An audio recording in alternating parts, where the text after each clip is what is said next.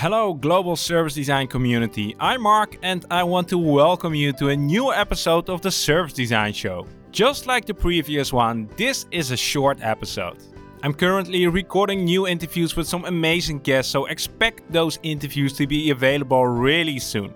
And by the way, if you're enjoying these short episodes, be sure to check out the Service Design Show YouTube channel, as I post even more short episodes there, and not everything gets onto this podcast. So let's quickly dive into the topic of this episode.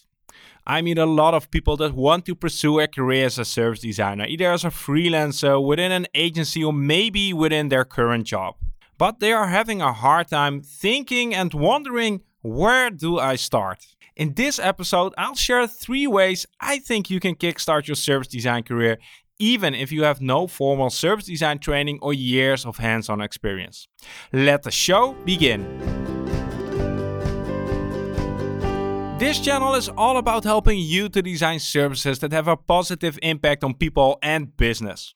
But how do you turn this ambition to design these great services into an actual career?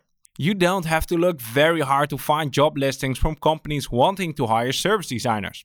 And there's no doubt about it that the demand for service designers is growing. But the fact that the demand is growing doesn't mean it's easy to actually land a job as a service designer, especially if you don't have the educational background or existing track record to prove that you're a good fit.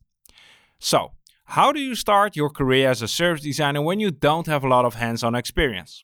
What I'm going to talk about in this episode definitely isn't limited to finding a job as an in-house service designer.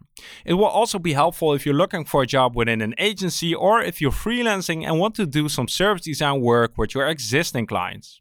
When I was in university a long time ago, there weren't any courses on service design. So I graduated as a software engineer. But within 2 years, I left the tech world and started my career as a service designer. You could say that in some sense it was easier back then to get started as a service designer because it was an open playing field. We had a lot of room to really shape and mold our profession.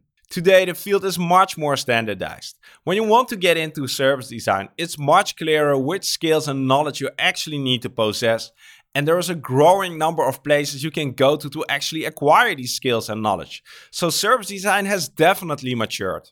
I have the chance to meet a lot of inspiring people in our studio who want to work within service design. This ranges from students fresh out of university to people who want to radically take a different path in their career. But also people with a traditional design background like graphic design who now want to transition into service design. The first question I usually ask in these conversations is, why do you want to get into service design?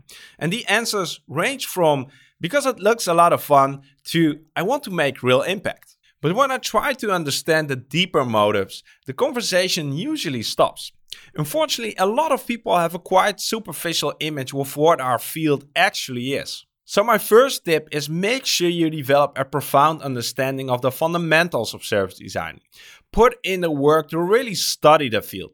And based on that, develop your personal story in which you can explain why this is the path you need to follow. The second advice I usually give people is to get as much hands-on experience as they can as quickly as possible. There's absolutely no substitute for this.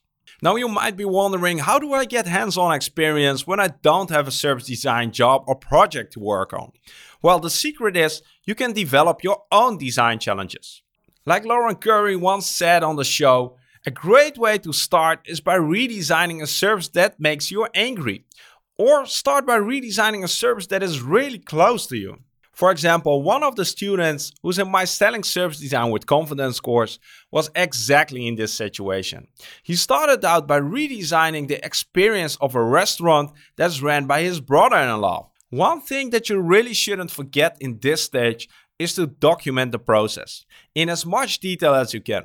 Because in this stage, it's not about showing the smart solutions you found.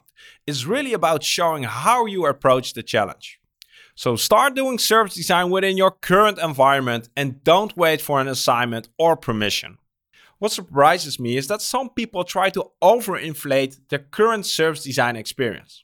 My advice is that you rather look at how your existing skills and background fit into a service design context. Like I said, I'm not a trained service designer by any standards, but my background in software engineering has learned me a thing or two about systems thinking, and I've gained the ability to actually visualize these complex systems. These are very useful skills to have as a service designer. But it goes beyond your education and work experience and extends into your side projects as well. For instance, if you've built a community around your Instagram account that focuses on cosplay costumes, why not bring in the communication skills you've gained in that period as something that might be really useful in service design projects? And I didn't make this example up. It actually happened during an application for an internship at our studio. So the takeaway here is be confident about the skills you already possess. Don't try to hide them and use them to your advantage. Try to figure out how they might fit into a service design context. I hope by now you've seen that there are many ways you can start your career as a service designer regardless of your background.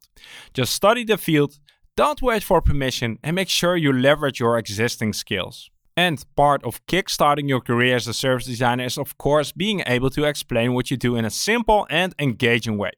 If you're interested to learn how you can actually do that, check out the free course that I've got for you called How to Explain Service Design, which is available at servicedesignshow.com/free course. So that's servicedesignshow.com/free course.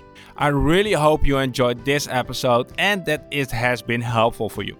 If you know someone who might benefit from what we've just discussed, it would be really great if you'd share this episode with them. If you've got any questions, comments, or feedback on this episode, be sure to reach out to me on LinkedIn.